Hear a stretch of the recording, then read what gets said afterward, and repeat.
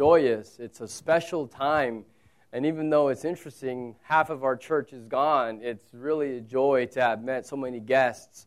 And you're truly welcome to our faith family. And we would encourage you to not leave too quickly, to hang around afterwards and get some tea or coffee and just meet some people. We'd love to get to know you because our goal is not to just be a crowd. Our goal is to be a faith family that is pursuing Christ, that has one passion, that is to know Him and to make Him known, to go forth and make disciples for the glory of Christ. And so as a faith family, we want to be just that, a family. And so it is a joy to have celebrated the birth of our Savior this week. Christmas Eve was a really special time in the Mafrog Hotel. I'm thankful for them allowing us to meet there on Tuesday evening. It was a time of celebrating and of praising God for sending His Son to save us. And throughout this month of December, we've been looking through Luke 1 and 2, and we'll continue that this morning. We've been looking at our preaching series called Changed at Christmas, how encountering the Savior changes everything, truly being changed this Christmas season. We've been talking about life. We've been talking about really, if you boil down to it. Now, when I'm saying we're talking about life, I'm not talking about life the way Hollywood depicts it. I'm not talking about a movie. Because if you watch movies, then you know that it begins with some kind of a problem that arises, but then magically, 2 hours later, everything is resolved. All the problems are gone, every relationship is reconciled, and everything ends happily ever after in the movie. And then if you watch Lord of the Rings, 3 hours later, then it's over and it's reconciled. But we know that real life is not like that. Life is nothing like a movie. Any attempts that we have to just fix ourselves or change ourselves, especially if we think that we can do it very quickly, we know won't work. That it has to be the power of God, it has to be the work of God through His Spirit that changes us, changes our hearts from the inside. So it has to be God's work to make deep and lasting changes inside of us. And I don't know about you, but I know my soul, and I doubt you're that different. There are times where your soul can feel like you're in a hot, dry, parched desert. And living in one, we understand this well, especially in the summer. In a hot desert where nothing can grow. And our souls at times can feel that way. And what we need most is for God to rain down on us. We need God's grace to rain and to soak us and to fill us and allow us to grow, to change us from the inside. And so when I talk about being changed at Christmas, I'm talking about your desires being changed. What motivates your heart being changed from deep within, the kind of changes that God does that then is reflected and demonstrated in how we live and how we love others. And so today as we continue in Luke 2, we'll be looking at verses 21 through 40. We'll be looking at how the Savior creates faithful followers. So how the Savior Himself, how Jesus creates faithful followers. So let's read Luke 2, verses 21 through 40. It'll be on the screens. At the end of 8 days, when He was circumcised, He was called Jesus, the name given by the angel before He was conceived in the womb. And when the time came for their purification according to the law of Moses, they brought Him up to Jerusalem to present Him to the Lord. As it is written in the law of the Lord, every male who was first opens the womb shall be called holy to the Lord, and to offer a sacrifice according to what is said in the law of the Lord, a pair of turtle doves or 2 young pigeons. Now there was a man in Jerusalem whose name was Simeon, and this man was righteous and devout, waiting for the consolation of Israel, and the Holy Spirit was upon him. It had been revealed to him by the Holy Spirit that he would not see death before he had seen the Lord's Christ. And he came in the Spirit into the temple, and when the parents brought in the child Jesus to do for him according to the custom of the law, he took him up in his arms and blessed God and said, Lord, now you are letting your servant depart in peace, according to your word, for my eyes have seen your salvation, that you have prepared in the presence of all peoples a light for revelation to the Gentiles and for glory to your people Israel. And his father and his mother marveled at what was said about him. And Simeon blessed them and said to Mary his mother, Behold, this child is appointed for the fall and rising of many in Israel, for a sign that is opposed, and a sword will pierce through your own soul also, so that thoughts from many hearts may be revealed. And there was a prophetess, Anna, the daughter of Phanuel, the tribe of Asher. She was advanced in years, having lived with her husband 7 years from when she was a virgin, and then as a widow until she was 84. She did not depart from the temple, worshiping and fasting and praying day and night. And coming up the very hour, she began to give thanks to God and to speak of him to all who were waiting for the redemption of Jerusalem. And when they had performed everything according to the law of the Lord, they returned to Galilee, to their own town of Nazareth. And the child grew and became strong, filled with wisdom, and the favor of God was upon him.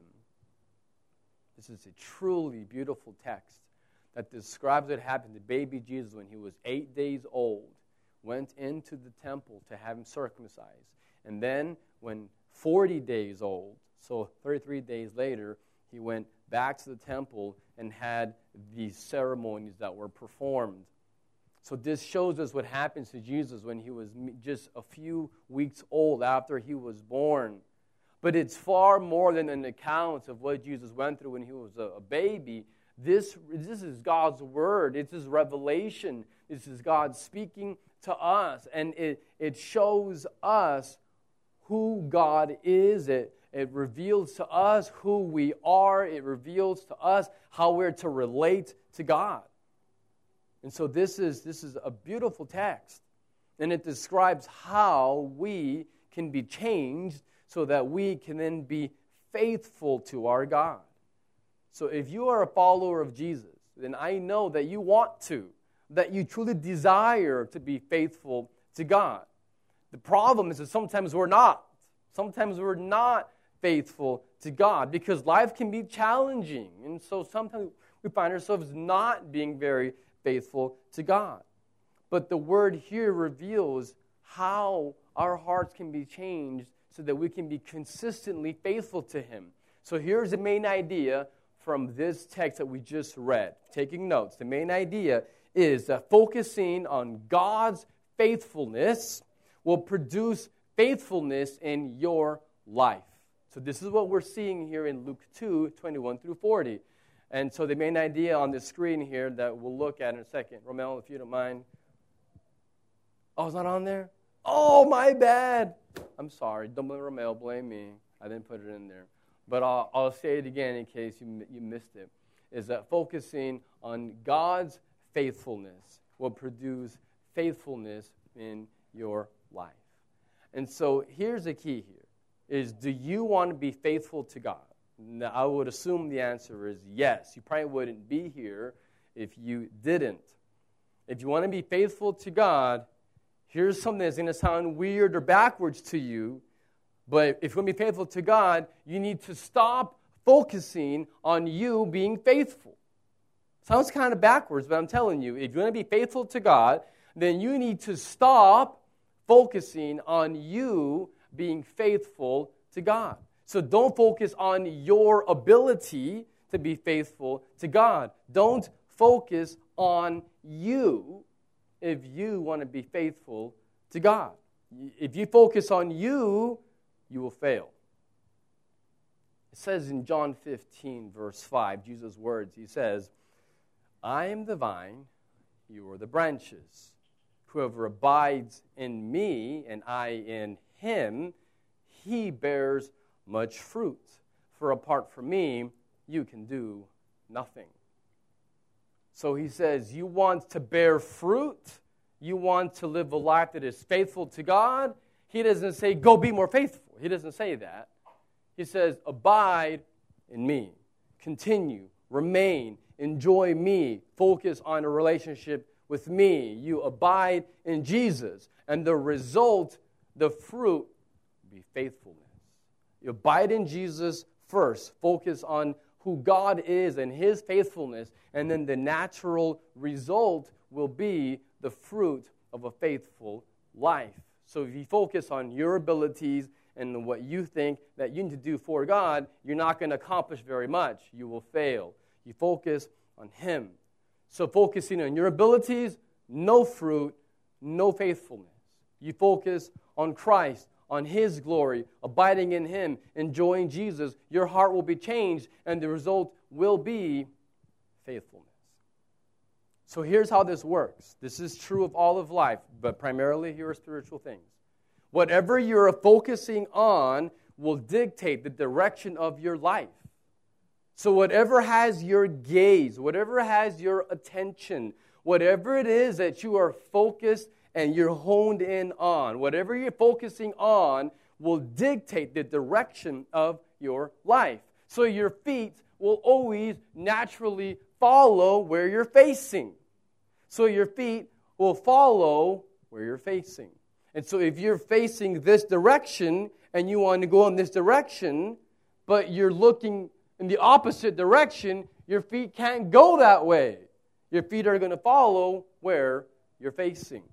And so if you think of it in these terms, I think the best example that I could think of would be a bride. Because after all, we are the bride of Christ, and He is our groom. And so picture a bride on her wedding day. She's dressed up in all of her splendor and beauty. Her hair, her makeup, dress is just stunning. And the back doors to the church building open. And there she is in all her glory. And everyone is looking at the bride. But down the long aisle, there is someone waiting for her. Her groom is awaiting for her. And he loves her. And he wants her to come to him so that he can make promises to her. So that he can promise to keep her, to be faithful to her, to guard her, to cherish her for better or worse, in sickness or in death. And he's waiting. He's waiting for her. But she has to walk towards him. But what happens if the bride is too focused on her shoes, or focused on her dress, or she's focused on someone else that's in the room, and she's not even looking at the groom, and she's not going to walk towards him? The way that she's going to walk forward and she's going to reach her groom is if she looks to him, if she keeps her eyes focused on him. And if she does, if her eyes, if her gaze, if her attention is fixated on her groom, then she will naturally walk forward and walk towards her groom who loves her and who will sacrifice for her. And that is Jesus.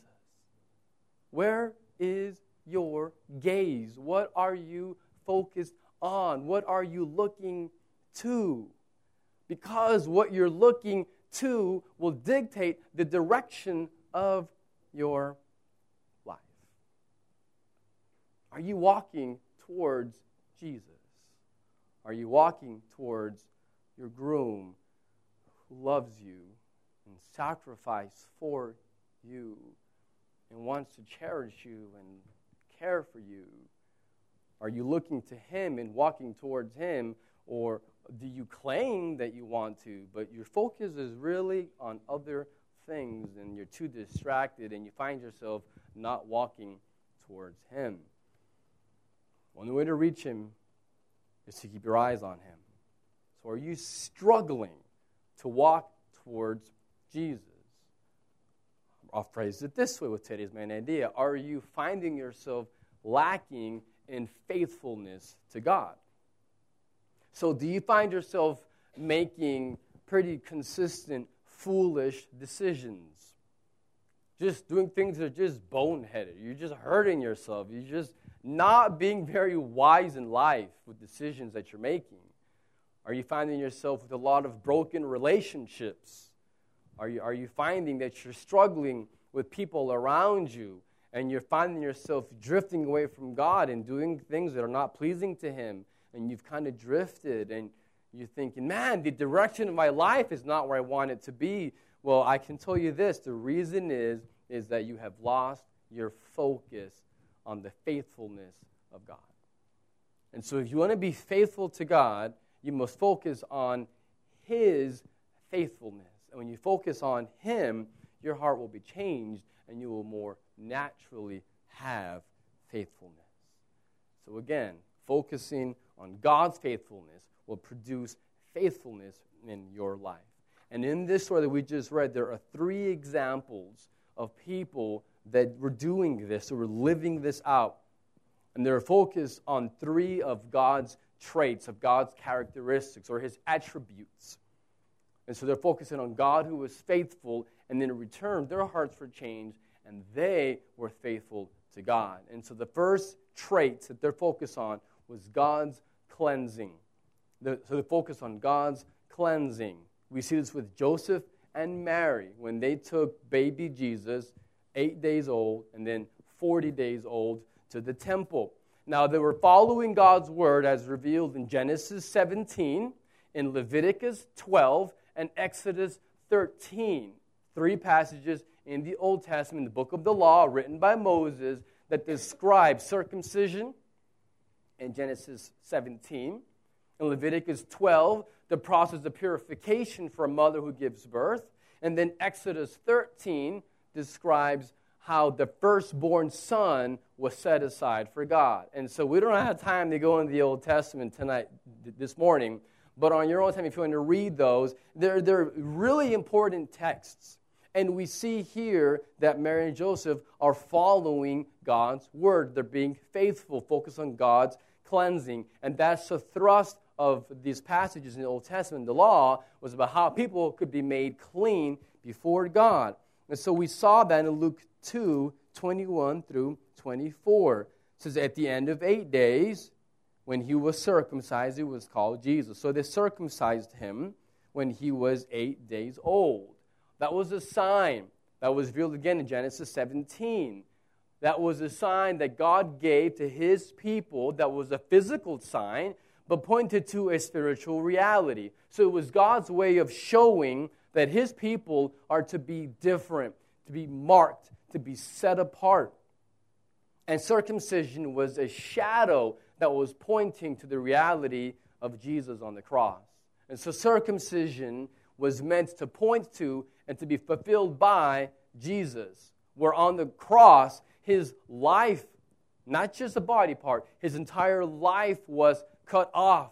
He died, and blood was shed. Not just a little bit of blood at circumcision. His blood was shed on a cross so that God's people would be able to be in a relationship with God. And circumcision was a sign of being in relationship with God. So it all pointed to Jesus, a prophetic sign. And it says here in verse 22 that they came time for their purification. Now the word purification means cleansing.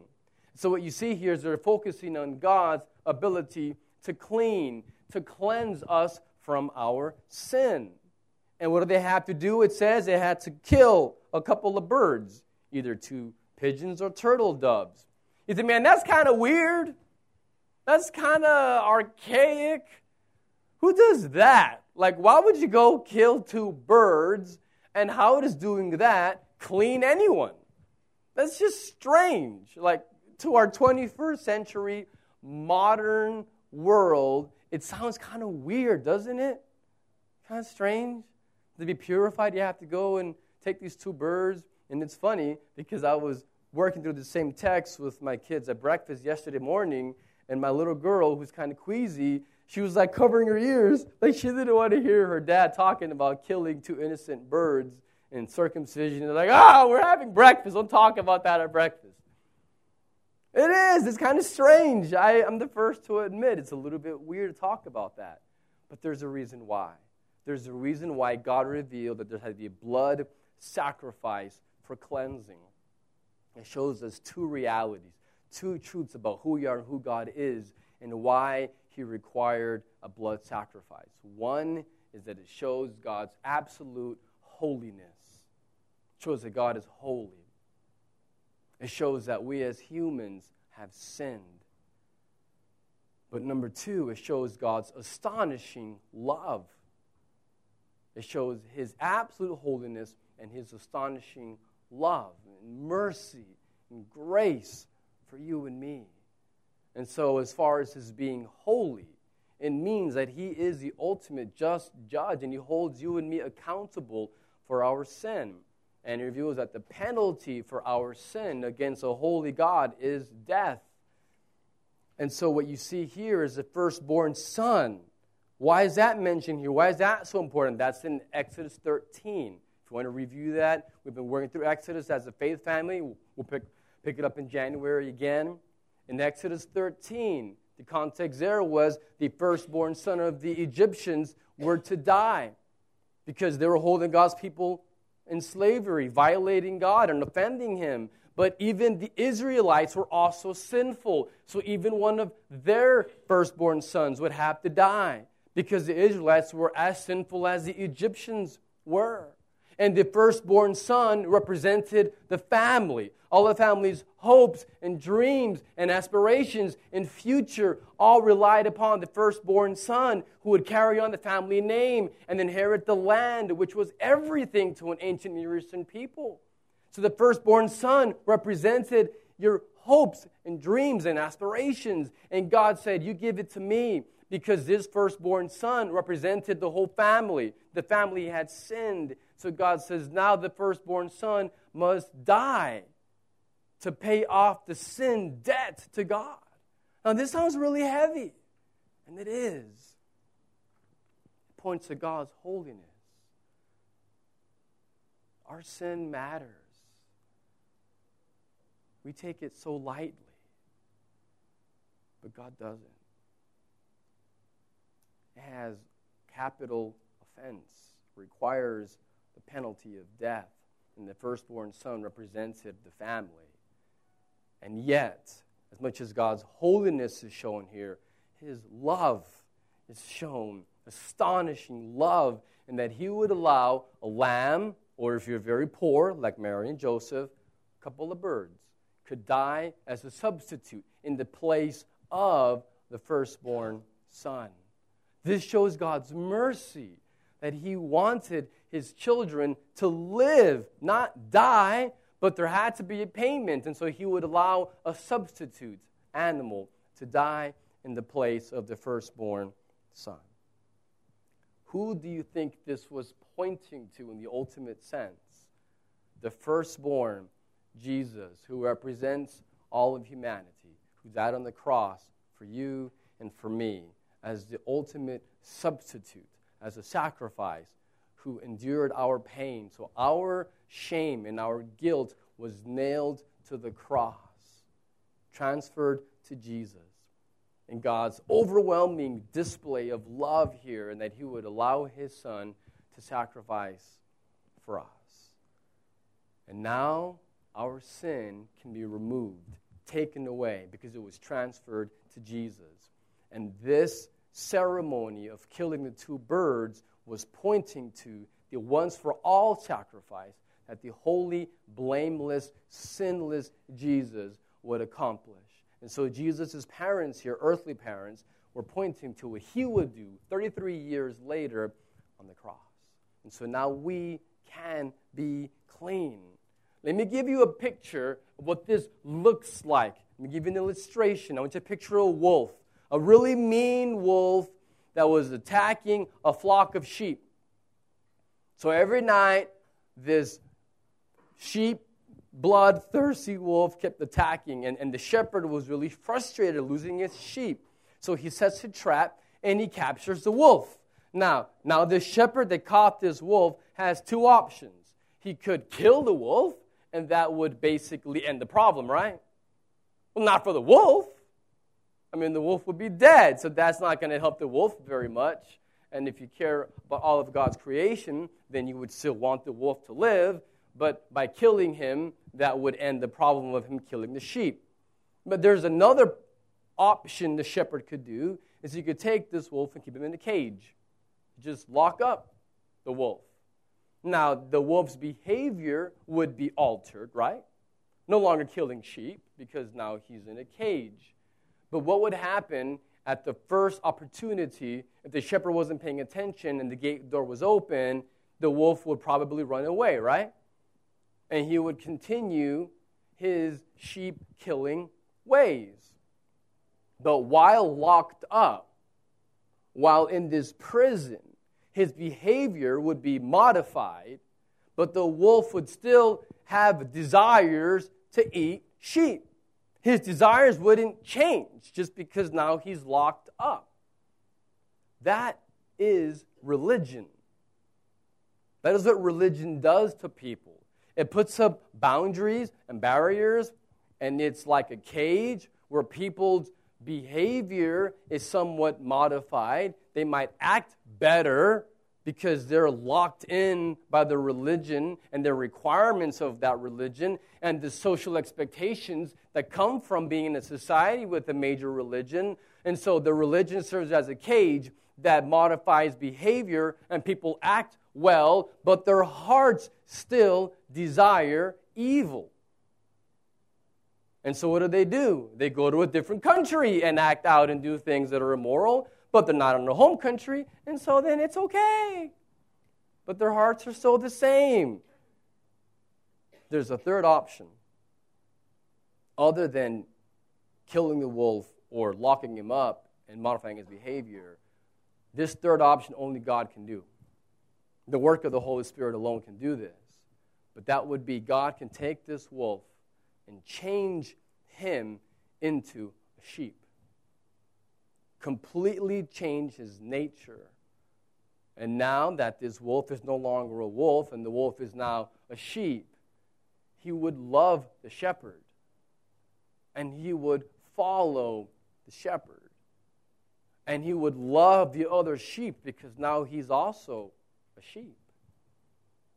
And so what God does to people is not put up a cage and walls and say modify your behavior and act better and look different on the outside. What God does is a total transformation where he takes a rebellious sinner who hates the shepherd and he radically changes that person's heart, their nature, so that now they love the shepherd and they love the other sheep and they want to follow and they're kind to other people because now their heart's been changed. A total cleansing that is actually a complete radical transformation of the person's heart. That is the power of the gospel. That is not the power of religion. This is what the gospel does. Complete and utter cleansing that results in a new heart with new desires and new motives and a yearning to follow the shepherd and a love for the sheep, the people of God. And so do you realize your need for a cleansing? Do you realize that you need a new heart?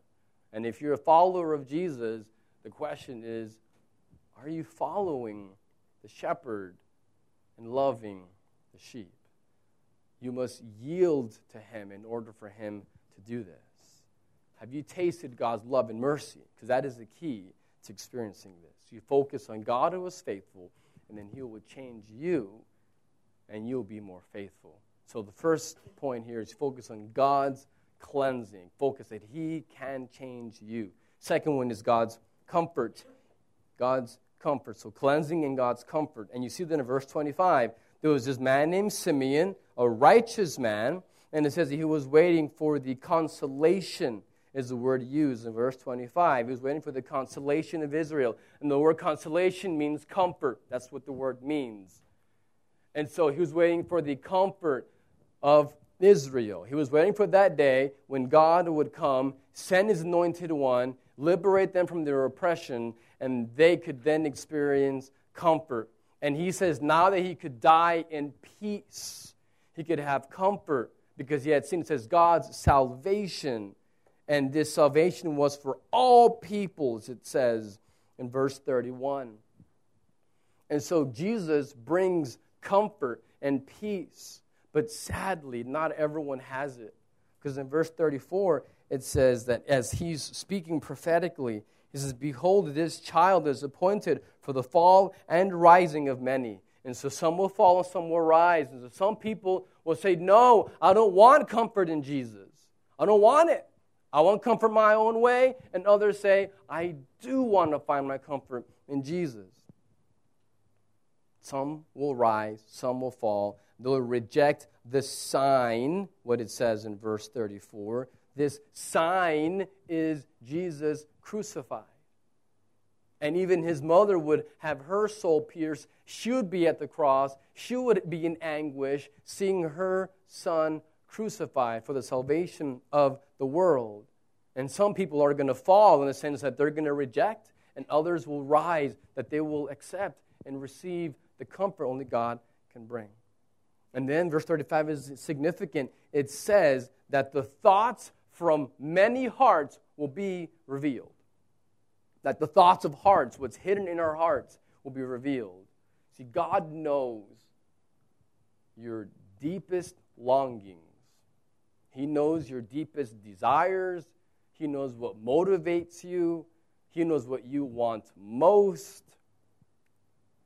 The thoughts of your heart will be revealed. Jesus exposes us, and whatever is in there is what's going to be shown. See, whenever we're in pain, what we want most is soothing. We all want this. When your soul is in anguish or when it's hurting, what you want to do is run to something that will soothe the pain. That's our first response. Kind of like me this week, I love pineapple. And I'm so foolish because I took this whole piece of pineapple, put the whole thing in my mouth. This is like, I don't know what I was thinking, but I did. Now, it's not I got a big mouth. That's not a problem for me, a big piece of pineapple. Except it was a bit too big and ended up biting my tongue because it was just too much in my mouth at once. But you don't understand. This was a tongue biting where there was a flap that was hanging off the side of my tongue. I bit a hole through my tongue. And I was, no big deal. But the next day, it was big. This is just a couple days ago. I was in so much pain, like the side of my face all hurt from this hole in my tongue, that I was getting ice and just holding it up to my mouth just to numb the pain. But then my hand would get cold, so I had like these tongs holding the ice to my tongue just to numb this excruciating pain. And what I wanted was just the pain to be numbed, just go away. And it's not just on your tongue, it's on your soul.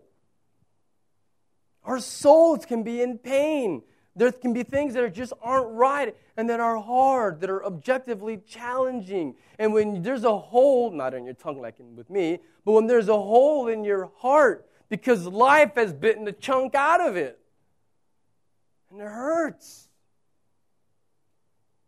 Well, what you want is to soothe the pain. What you want is to take ice to numb the pain that is on your soul, on your heart. But the problem is, it's not as easy as numbing your tongue. To numb your soul is much harder. And so what do we do when we're in pain? Where do we go for comfort? Well, we do things like turn to our accomplishments. And guys turn to their work.